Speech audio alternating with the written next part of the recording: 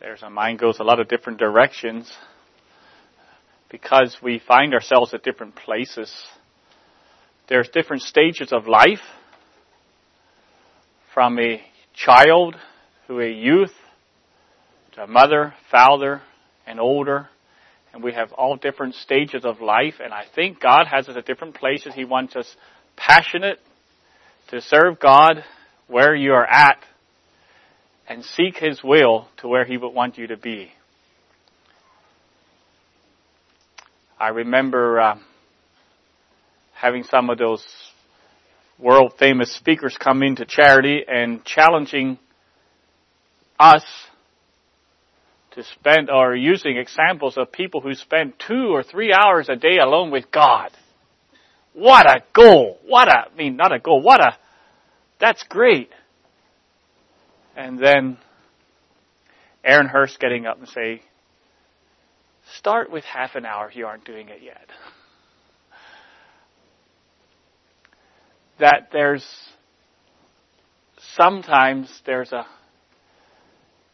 has to be, not everybody is at the same place, let's say it that way. Not everybody is going to be going and doing exactly the same things. But when it comes to be passionate for the things of God, let's do it. Where God has us. So I appreciate that first message.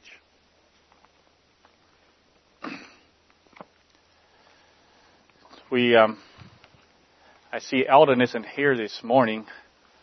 I want to make a comment on a message that he had a couple months ago.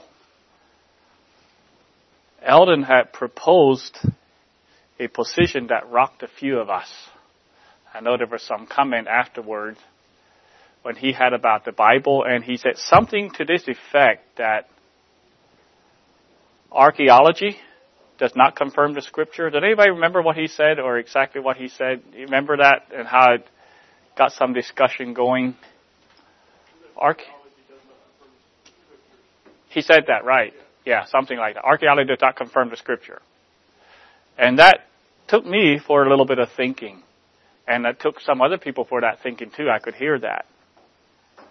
But I found something, a quote from A.W. Pink that speaks on the issue that clarified my mind. And I thought I'd like to share it this morning. I see Eldon is not here. He is dealing, in this quote, he is dealing with the first several chapters of Genesis. So you have to understand the context, understand.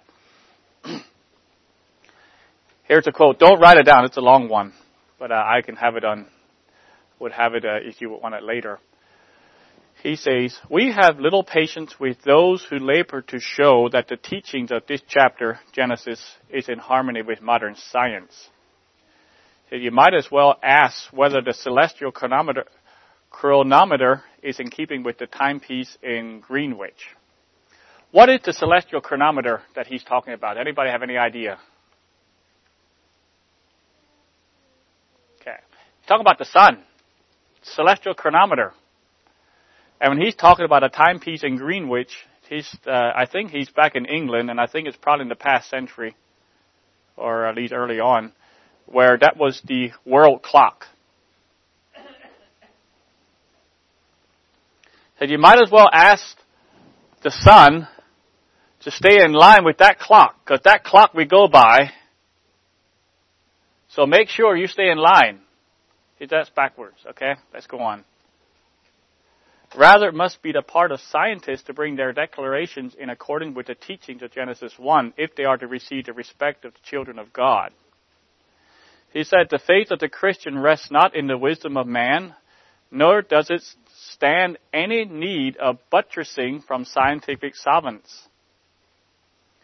The faith of the Christian rests upon the impregnable rock of Holy Scripture, and we need nothing more. Too often have Christian apologists deserted their proper ground. For instance, one of the ancient tablets of Assyria is deciphered, and then it is triumphantly announced that some statements found in the historical portions of the Old Testament have been confirmed. But that is only a turning of things upside down again. The Word of God needs no confirming.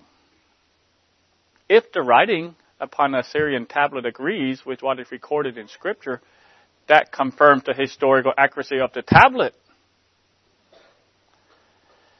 If the tablet disagrees, that is proof positive that the Assyrian writer was at fault. In like manner, if the teachings of science square with Scripture, that goes to show that the former are correct. If they conflict, that proves the postulates of science are false. The man of the world and the pseudoscientists may sneer at our logic, but that only demonstrates the truth of God's word, which declares, "But the natural man receiveth not the things of the Spirit of God, for they are foolishness unto him, neither can he know them because they are spiritually discerned." So the Scripture is what we go by. And that is true for archaeology, it's true for paleontology, geology, astronomy, psychology, and whatever other ology you want to put in there. The Scripture is not confirmed by those studies, but the scientific disciplines are judged by the Scripture. So I want to say thanks, Eldon, although he's not here. Why don't we just pause for a word of prayer before we go on? Lord, we thank you, Lord, for your word, which is given to us, which is trustworthy and true. And Lord, it is up to us, Lord, whether we will believe you and that we will trust it. And Lord, we thank you, Lord, what you have shown to us this morning. Lord, the true proof of our belief is when we actually move forward and obey. And Lord, we pray that you would help us to do all that this morning. Do also pray, Lord, you would be with us in this part of the service. Help us, Lord, to understand you, your word, and your ways. Pray you be with each one of us to help us, to keep us in alert mind, and to guide us. We pray in Jesus' name. Amen. Well, I think something was said this morning about the grace, not the grace, whatever it was, not being irked at each other. We got to be out of here by 12 o'clock, you know. Brian didn't know that, so he was making it go longer, but I wasn't irked at him. Thank you, Brother Brian. But we do need to be out. We're going to move forward with the confession of faith. If you have it, you can turn to number 11, which is about the kingdom of God. The kingdom of Jesus Christ, actually.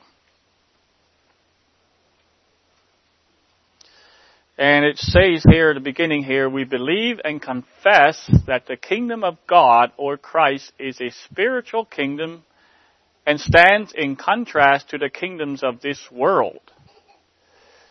In the Sermon on the Mount, Christ taught his standard of holiness for his kingdom. And it says, and as citizens of his kingdom, we believe and confess that.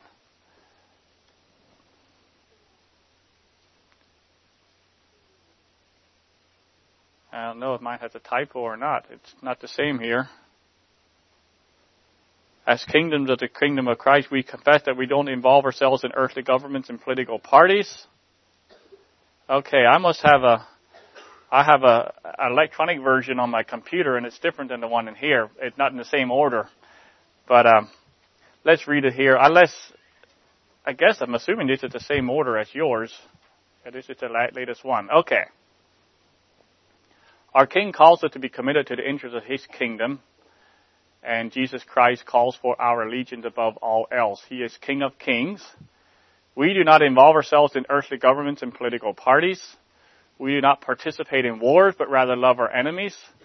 We do not wear any military uniform or salute any flag because our kingdom knows no flag, uniform, or political boundaries. And I think we'll stop right there at this point.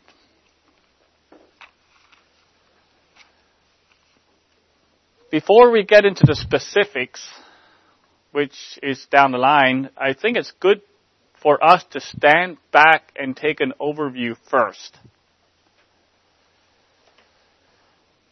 Not just an overview of what we believe, but also look at some alternative views that are promoted today. In other words, we can learn best many times by contrast. When I taught the youth these topics, I tried to teach them several alternative views, why we reject them, and why we embrace the view that we have. It gets perspective. Like Don Feener, as you who were there as homeschoolers, when he taught us that evening, he said, I want you to think. And I want you to think this morning. I don't want to pull wool over anyone's eyes. I don't want to do, as Apostle Paul said, handle the Word of God deceitfully. Nor do I want to be as one of those 6 blind men of Indostan that went to look at the elephant and all they saw was one part of it. I want to get the bigger picture. And so today we will only look at the first sentence. It says, we believe and confess that the kingdom of God or Christ is a spiritual kingdom and stands in contrast to the kingdoms of this world. Now that statement just stands there. There's no scripture behind it. It's just assumed that that's true. That's what we believe. We believe, and then it goes on to the specific. Since we believe this is why we do these things. But do you believe that the kingdom of God is a spiritual kingdom and stands in contrast to the kingdoms of this world? If you believe that, what does that mean? What is Christ's kingdom and what is the kingdoms of this world? And I'm going to read a few verses about the kingdom of God just to get us a little bit of an idea what the kingdom of Christ is. And you don't have to turn here. In Matthew 3, verses 1 and 2, says, in those days came John the Baptist, preaching in the wilderness of Judea, and saying, repent ye, for the kingdom of heaven is at hand. And in Matthew 5:3, in the Sermon on the Mount, Jesus said, blessed are the poor in spirit, for theirs is the kingdom of heaven. John chapter 3 and verse 3, a very familiar verse, Jesus answered and said unto him, Nicodemus, verily, verily, I say unto thee, except a man be born again, he cannot see the kingdom of God. And in Mark, in chapter 1 and 14 and 15, now after that John was put in prison, Jesus came into Galilee preaching the gospel of the kingdom of God and saying, the time is fulfilled and the kingdom of God is at hand. Repent ye and believe the gospel. This phrase, the time is fulfilled, is the phrase we will mainly focus on today. And the title of the message is Flat Bible or Progressive Grace.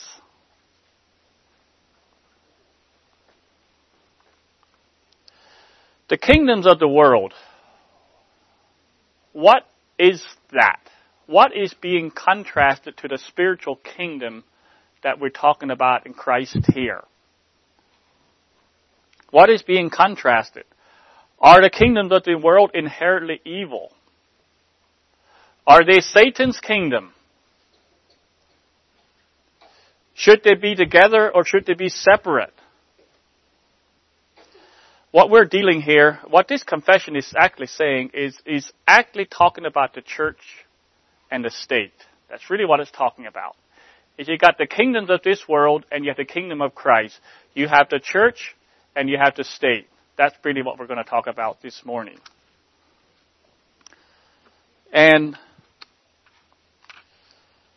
if you would take that as the spiritual kingdom and stands in contrast to the kingdoms of this world, and you go down there and you go to some specifics that we don't do, it's because the mandates of the state and the mission of the church don't blend very well.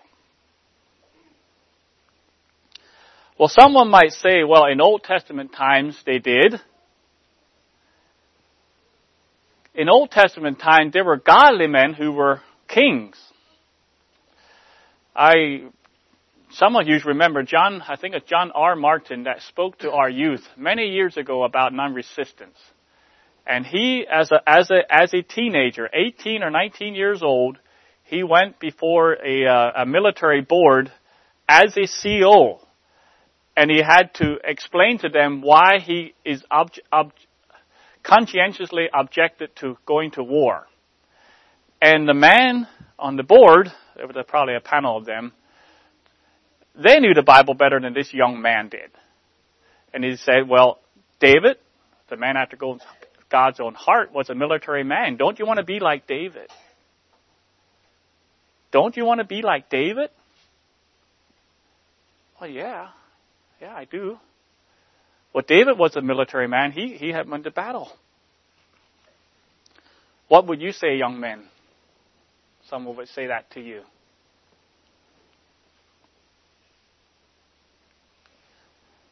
Do we have time? Anybody want to answer? What would you say? Any young men? Yes. Oh, yeah, you're young enough. Yeah, go ahead. That's true. But he was still a man after God's own heart. So it had a lot going for him.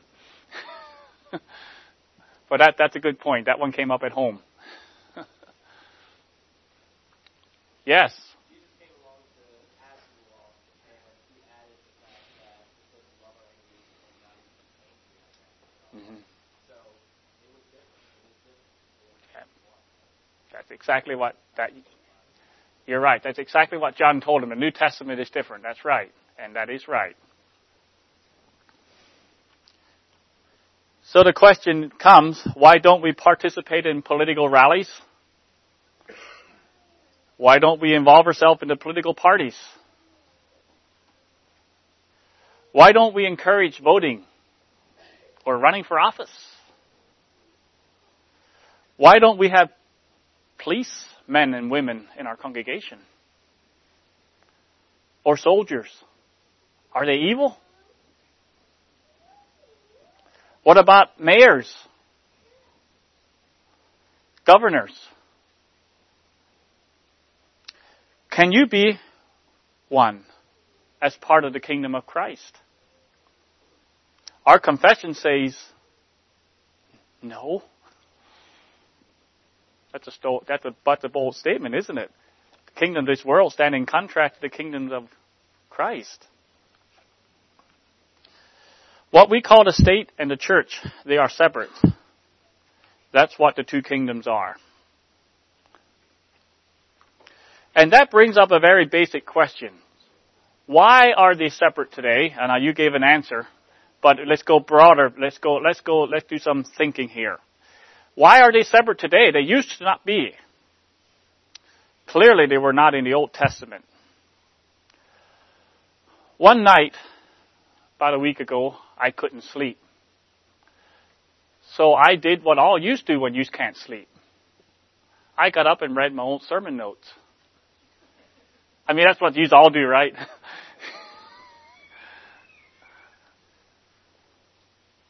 I had kept practically every sermon and children's lesson that I ever had since I started. And I knew I had one back there somewhere, but I had taught about the kingdom of God. And I found it a little over 15 years ago, back in the last century. I found one on this topic. Now, before I go on to there, I would say, reading your old sermons, you've never had this experience. It's really a wonderful experience. Let me just tell you my experience. It is both humiliating and inspiring, okay? It's humiliating because I look at those old notes and say, did I actually say that? Or did I actually believe that? That was pretty self-righteous. And then there's the other side that says, wow, I wish I remembered my own sermons. So it goes both ways. So you ever want a good experience, go ahead and do that, brothers.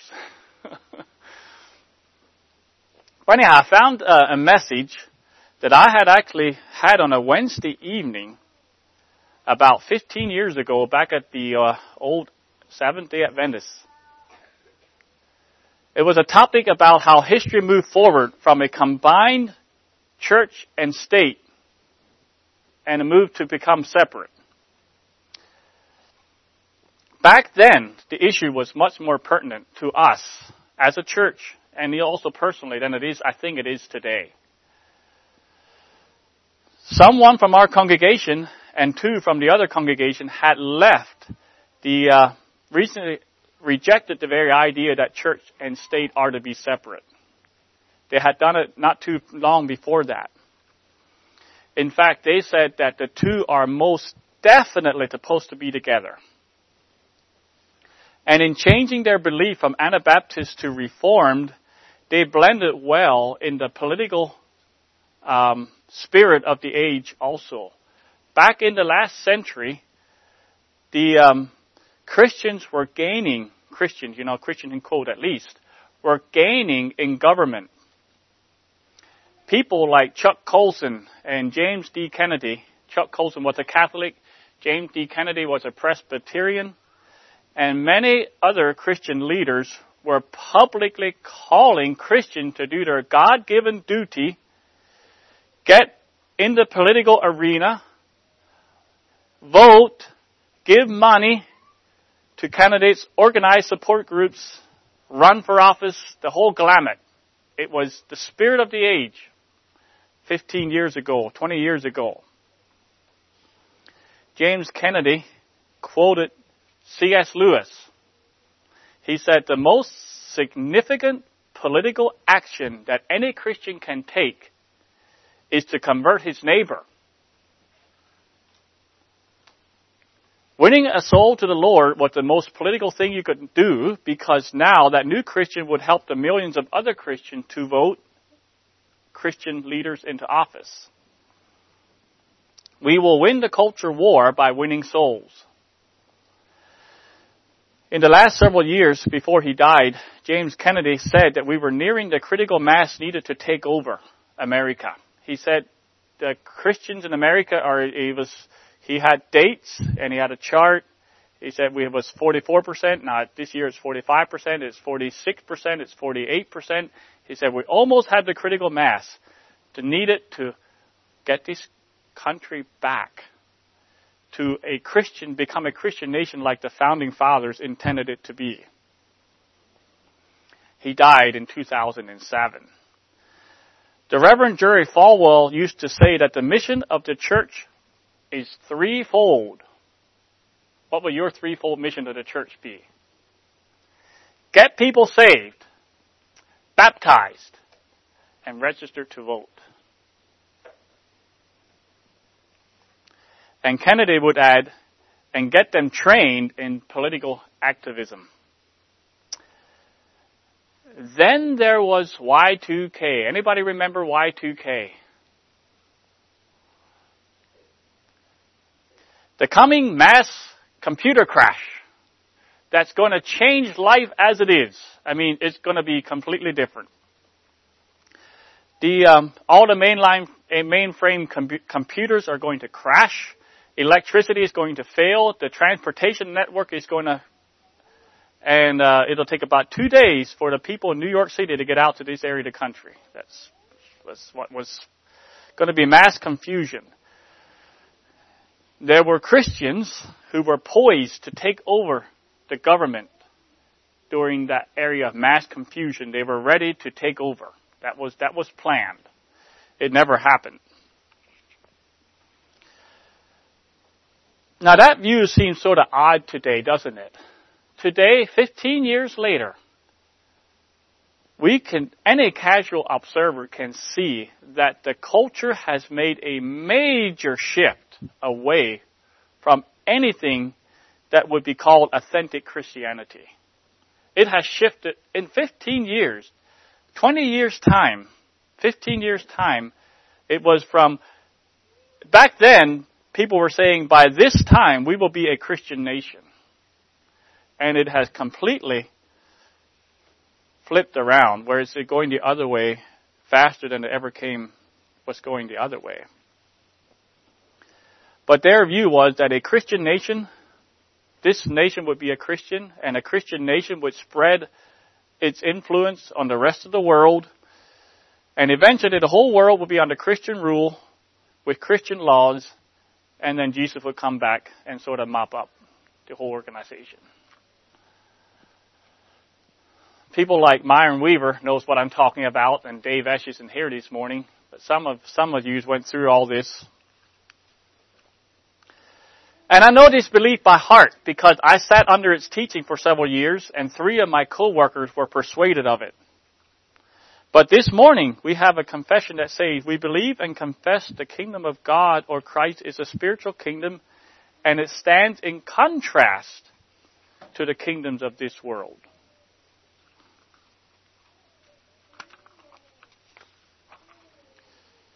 The kingdoms of this world are United States, Canada, Israel, Saudi Arabia, China, and on and on. Those are the kingdoms of this world. And they stand in contrast to the kingdom of Christ, in which Christians have their first allegiance to. Someone might well say, why are the two to be separate and not together? They used to be together. Just look at Israel in the Old Testament. And they're right. They were together. Completely together. And for us to say that they are separate today, we need to demonstrate that the church and state that used to be together, but now they are to be apart. How did that happen? Put a little bit of meat on what Rex said. I had a book, I have it down there, The Anatomy of a Hybrid. It's a study in church-state relationship by Leonard Verduin. He explores in depth in that book how basically all pre-Christian societies had religion and the state combined in one, including Israel. But God began a process of moving His people away from that model to prepare them for the new covenant. In the new covenant, in the early church, the two were separate. Then comes Constantine and Augustine, and they brought the two back together. Now you have the Christian church and state together. And then you come to the Reformation, and you have the reforming going on, and you have two groups of reformers. One who keeps the church and state together, and one who separates them. And we heard some about that on Wednesday night. The Catholic Church returned to the pre-Christian model of combined church and state. And the reformers, let's say this, the major conflict, the flashpoint with the reformers was believers' baptism. But the reason adult baptism was such a flashpoint was because it challenged the premise of the state, church, religion combined. It challenged that very concept. The fact that you would choose to join, well, we'll get there later. To have a voluntary membership of people in a church within a society that does not ascribe to that would destroy our society, they said. We have to have everyone united together, both civilly and religiously. You know, if you just look at the Soviet Union, what did the Soviet Union want to do when communism started? Everybody had to ascribe to the party ideals. There was no room given for dissent. A lot of Christians were not persecuted because they believed in God. They were persecuted because they would not go along with communist atheism. And that was a threat to their system, and they took care of that.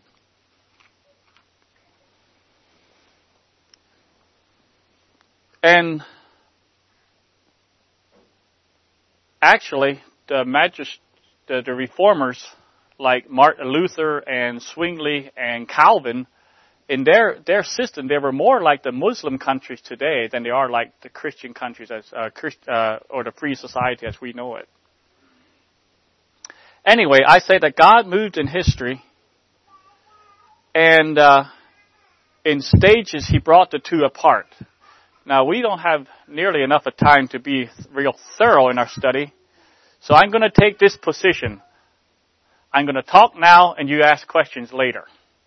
That's the position I have to take. Leonard, in the book, begins with the assertion that all pre-Christian societies have a single religion at heart. They have a state-endorsed religion at heart that must be adhered to be a part of the state. And there's some examples given. A good example is in Daniel chapter 3, where, you children know this, that there's a statue set up in Babylon. The king set it up. The king, there's a civil authority, the state authority, set up a statue. And what did everybody have to do? It was a real organized ritual. It was planned. Everybody got together. And at a certain time, when the music starts, everybody bows. That is a state religion. It's a pre-Christian society. And that is typical of any society way back then. You can go to the time when Jonah went to Nineveh and preached his ultimatum. And what was the response? The king put out a decree and he said, everybody got to respond with contrition. The king was commanding religiosity from everybody. It's the same way as you go in many, many tribal situations. And Indian tribes, African tribes, you were born in a tribe by virtue of your birth. By virtue of birth, you were automatically into that whole civil and religious environment. It was all together. It was seamless. The civil and religious life flowed in one seamless procession. You know, you don't have to think real far until you can actually think. You know what? I think I know some conservative Mennonites or Amish that might be that way. Born into a tribe, you adopt the culture. Everything is done in one seamless thing. It's a strong culture that actually has some same of the examples. I can't think of the word right, but it's similar. Okay, let's go back to Abraham. Abraham was a patriarch. Now, what was he? As a patriarch of his clan, he was the leader both of the civil and the religious aspects of who he had over. When he made sacrifices, and then he also, when Lot needed some help, he organized that army, and he took the civil part. It was all together. It was not separate as far as church and state if we think about it. So he was both king and priest of his tribe. And that was right. Even though he was chosen by God, that was right. Let's go forward now to Exodus. At Mount Sinai, God details how people were to function. And here we begin to first see God moving in separating the two offices. Before that, we pretty well see that the king and the priest were one. Out in the giving of the law, we've had the beginning of the Levitical priesthood. And we have a beginning of the leaders of tens and hundreds and thousands, and then you have someone who leads, like Joshua was the military leader and the leader in general. but then we have the priesthood. And so now we see a distinction between the office of the priest and the office of the ruler. It's only beginning here, because in the time of the judges, the judge could both be the one doing both. But by the time you came to the time of the kings, Saul, the first king, was not allowed to make that sacrifice that Samuel had to make. Do you remember how Saul had his downfall? Saul was out and they were going to fight this, and they were waiting for Samuel to come and make an offering. Samuel didn't come, and he didn't come, and he didn't come. And so Saul said, I forced myself, and he did the sacrifice. He was not allowed to do that. Now we have a distinction between the priest and the king, and it's very clear. It was a God-ordained distinction. Now, the society still work together. This church and state are still together here. But we see it moving in a certain direction. The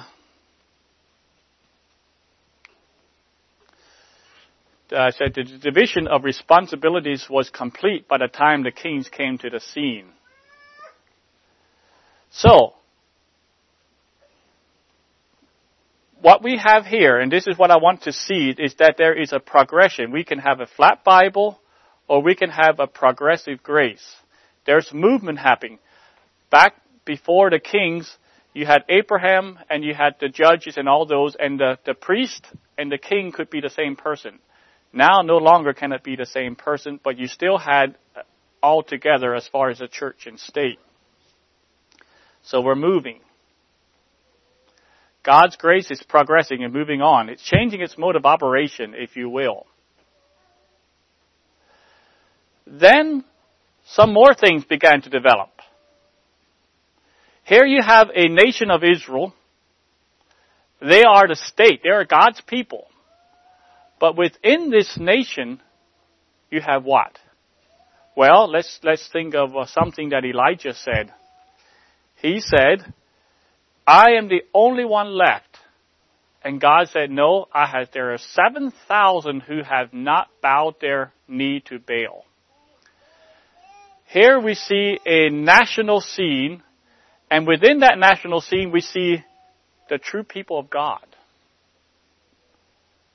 So they have two consecutive circles, two concentric circles. We could draw them on the board here, but you have a small circle and you have a big circle.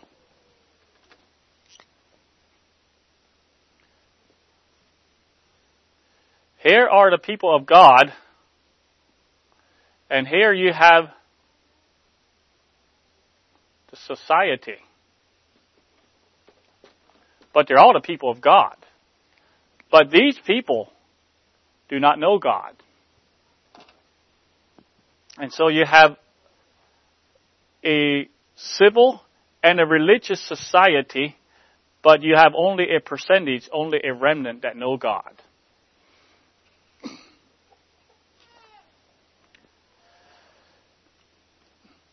Now, that is still a major feature of a flat Bible theology. In that, you go back to the Catholic view of the church, they said this geographical area it's the people of God. In other words, we control this area. Now, within it, there's only certain people who really do know God. Well, actually, they didn't say that. The Reformers said that more. The Catholic Church was so far from the truth, I don't even think they said it anymore. But did you ever hear the phrase today, the visible church and the invisible church? Who ever heard that phrase? Some? Okay. That's sort of the idea. In big churches where you have laxity and discipline, you have the visible church. It's the people who come to church. Well, within that, there are the real church, the invisible church. You can't see for sure who they are. Everybody's coming to church, but only certain people really know God, and only God really knows who they are. So we'll just let everybody come to church, and God will sort it out. That comes from that idea and it's come from a flat Bible theology.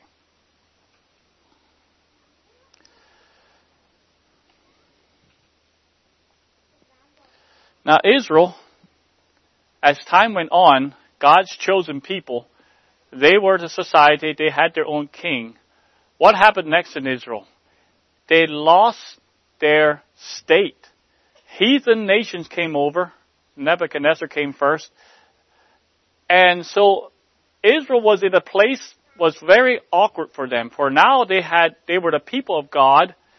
They still had the law of God, but they no longer had their state. And they're in an awkward place. They're in a new situation.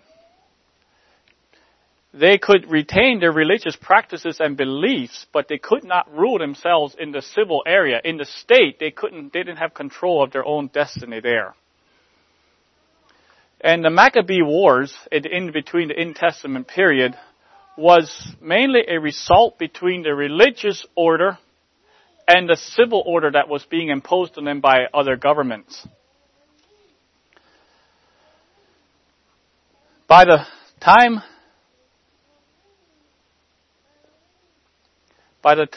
Christ was born, that new paradigm was clearly in place. The Jews were not ruling themselves, but they were able to have their own religion. It was not like it was the old. No longer did they have a church and state thing. Now the Romans had their church and state thing, but the Jews didn't anymore. God was moving them on. The Romans had the civil authority. The Jews could still practice their religion. They had their diet, they had their feast day, they had their laws, and all the other things. Now, there's one other thing that happened in this intertestament period, and that was the arise of the synagogue. And in the intertestament period especially, in Israel, you had not just Israelis living there. You had government authorities, you had other peoples, you had, the culture was becoming more mixed. Okay? No longer did you have a nation where everybody in that nation was pretty well Israel. A new dimension pretty well. Now, and those people were not there by birth. They came in by choice. It's not something you're just born into. So something is changing here. Something is new. Now, what do you think they did to bring those proselytes into the synagogue? If you were born as an Israel, if you were a boy, you were circumcised. That was the mark that you were one of God's chosen. Now, for those who came into the synagogue, what do you think they used? Does anybody have any idea? They used baptism. Baptism became used during this intertestament period as I accept the Jehovah God that you worship. I become your disciple. I become a disciple and a follower of Jehovah God. And as a sign of that, there was baptism. That's interesting. But that was new. Baptism symbolized entering into something voluntarily, by choice, and not something you were simply born into. Okay, let's fast forward to the forerunner of Jesus, John the Baptist. Why did Jesus need a forerunner? Well, probably several reasons, but one of them is there needed to be a major change of format. John continued with the tradition of baptizing people who wanted to enter into something with choice. He said, repent. And those who repented, he baptized. It's as if he went into the synagogue and observed two members. You know, he could do that today probably. He went into the synagogue and he observed two kinds of people there. He observed the people who were there because that's who they were. That's who they were. They were born into it. This is my faith. This is me. And he saw the people who saw something and had some kind of interest, and they entered into it by choice. And there was something different about those people. Well, you choosing something rather than just growing into it or just accepting it because your family did. And he took that. And he preached. And he said, you need to bring fruits of repentance. I don't just want you coming and wanting something. I want to see some fruits. And he also did something else. He said, where you were born in doesn't matter. God is able from these stones to raise up children of Abraham. We are done with the old way of doing things, the people of God. The people of God are not those that are born after the lineage of Abraham. The people of God are those who actually repent. Only those who are willing to commit and yield to God in a real, discernible way.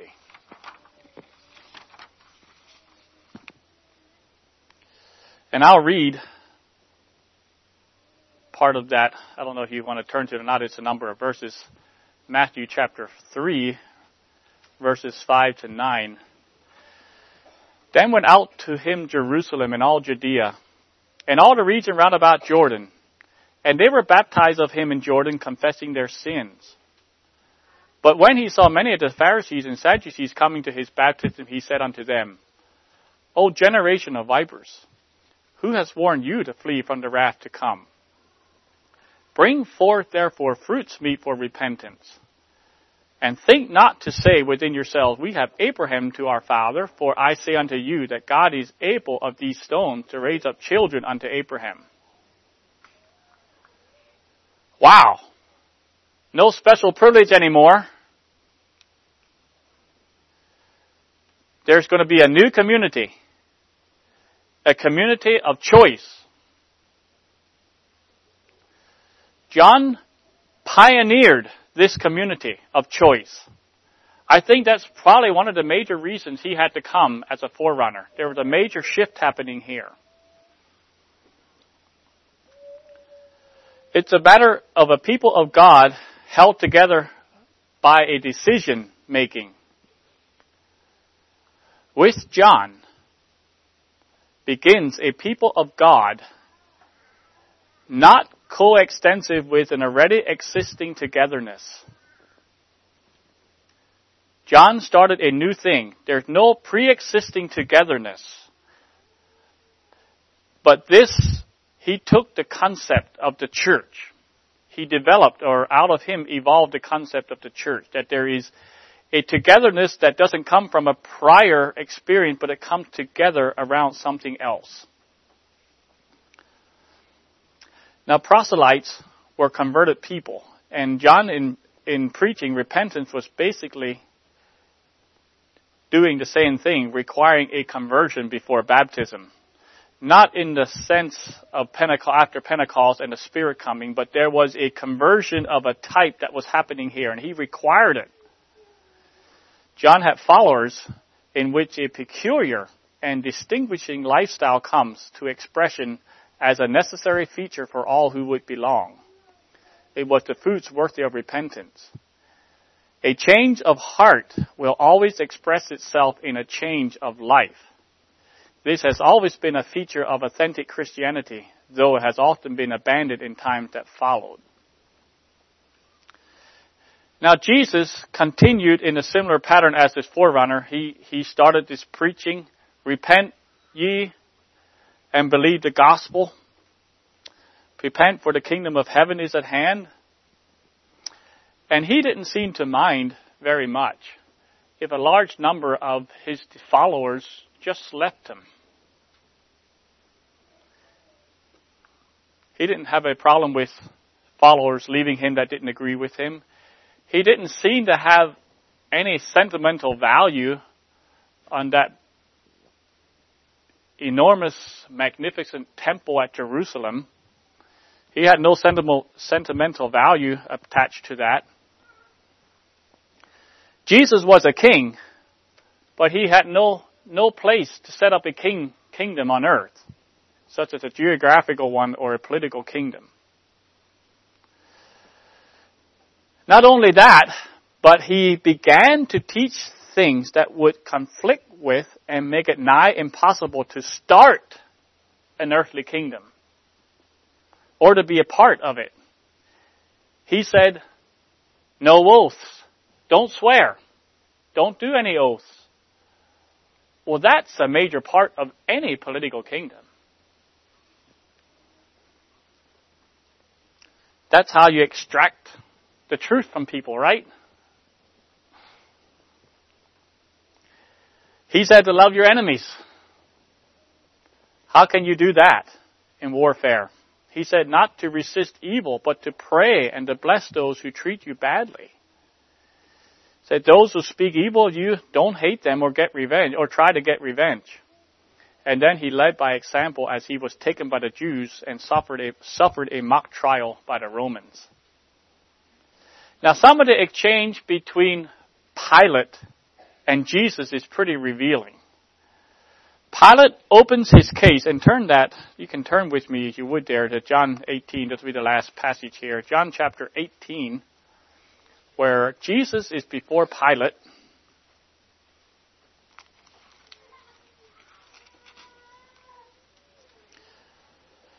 And Pilate opens the case by saying, are you the king of the Jews?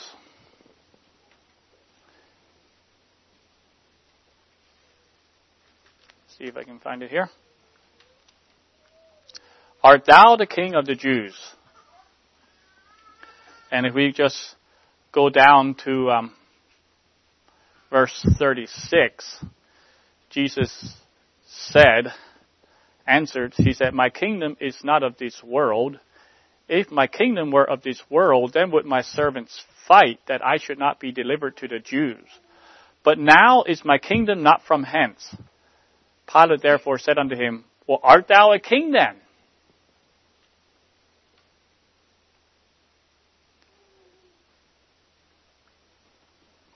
Well, let me back up a little bit.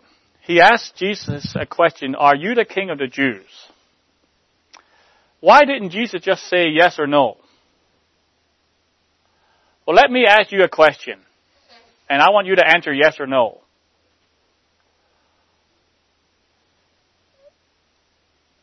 Did you stop beating your wife? You want to answer yes? You want to answer no? You can't answer that with a yes or no. Each implies the wrong thing. When Jesus asked the question, are you a king of the Jews? Jesus could not say yes or no because Pilate would get the wrong answer because Pilate's mind was thinking of kings. He is a king, but not the way you're thinking. Pilate is predisposed to thinking of kingship, so his answer is yes, but. And he said, my kingdom is not of this world. That's what he said. That's why he had to say that. He said, if my kingdom were this world, then would my servants fight, that I should not be delivered to the Jews. But now is my kingdom not from hence. Well, Pilate then said, well, are you a king then? Oh, you are a king, are you? I don't think Pilate's getting it yet, is he? Jesus answered, said, thou sayest I'm a king. To this end was I born, and for this cause I came into the world, that I should bear witness to the truth. Everyone that is of the truth heareth my voice. And of course, Pilate then says those famous words, well, what is truth? He didn't get it. He didn't get it. But here we have Jesus' kingship and the world's kingdoms contrasted in one verse. Jesus is a king, but he's not an earthly king. What is he king over? What is he the president over? Who is he in charge of? Well, he says, everyone that is of the truth heareth my voice. It's not a geographical area. It's not a political kingdom. It's not whatever you think of far as earthly kingdom. It's not that. It's those of all nations and kindreds and tongues that will hear his voice. That's the kingdom that Jesus is a king of.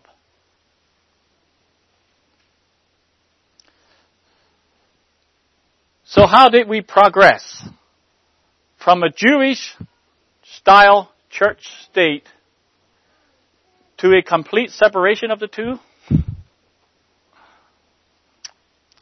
There's a few other verses I'd like to look at that would help clarify that. I'll just read them. In Colossians chapter 3 and verse 11, where Paul is talking about it, he said, where there is neither Greek nor Jew, there is neither circumcision nor uncircumcision, there is neither barbarian, there is neither Scythian, there is neither bond, there is free, but Christ is all and in all. So you're in the church of God, political boundaries mean nothing. If you're under the kingship of Christ, political boundaries are zero.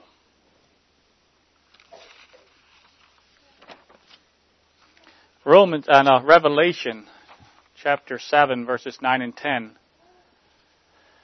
After this I beheld, and lo, a great multitude which no man could number, of all nations and kindreds and peoples and tongues, stood before the throne and before the Lamb, clothed with white robes and palms in their hands, and cried with a loud voice, saying, Salvation to our God, which sitteth upon the throne, and unto the Lamb.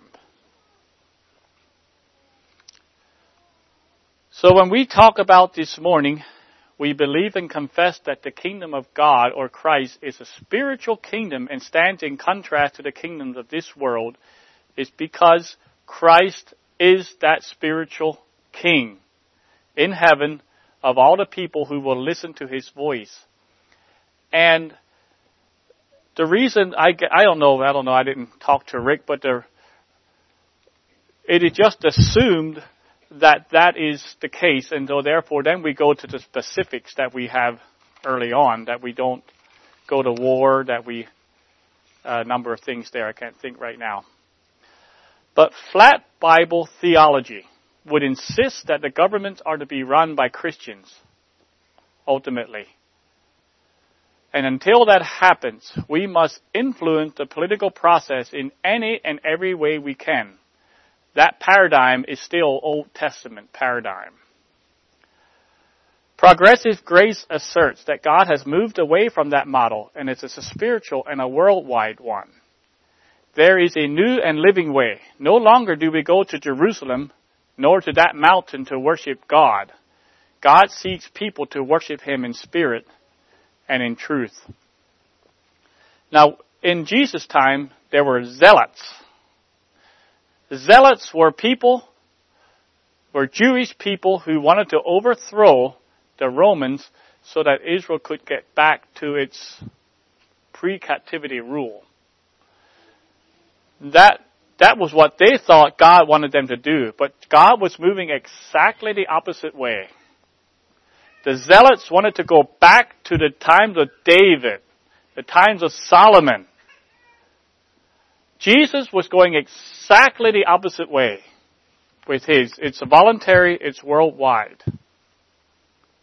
Now he said, he was very clear. He said the government is not demonic. Well, most are not. I think some of them have demonic people in them. I think of ISIS and some other horrible governments. But in general, Jesus said, give to Caesar the things that are Caesar, but give to God the things that are God's. The reformers were wrong in their insistence of baptizing babies into the state. They were wrong. And those who today try to put us on a guilt trip because we don't get involved politically, don't get involved in the political process, are just as wrong. God is not there.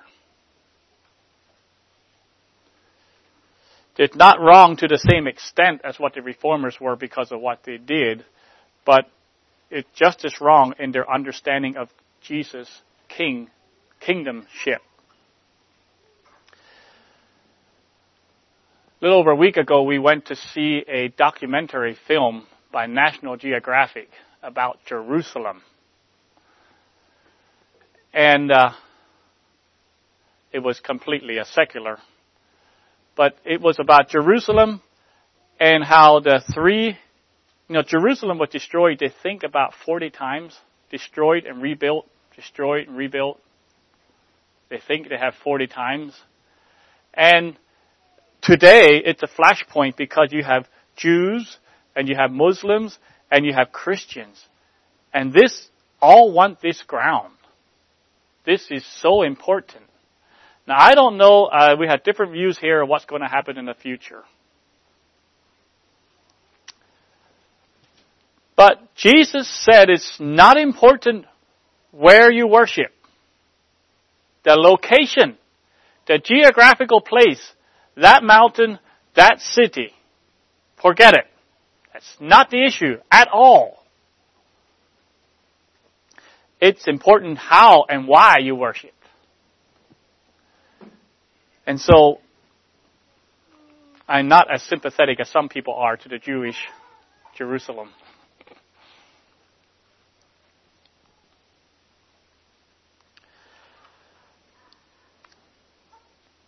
So anyhow, the early church had a clear understanding of the separation between the two. They would not go into the army. They would not do a number of things with the government. But then the hybrid developed, and then it's been this back and forth ever since, which is the proper way.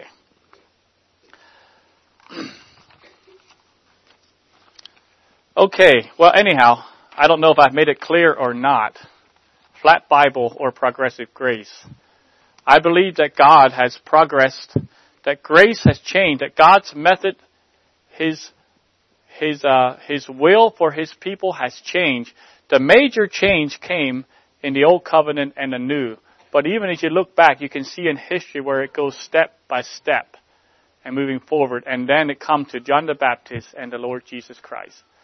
So that's my best attempt in explaining the difference between the kingdoms of this world and the kingdoms of Christ. Why don't we just stand for a word of prayer?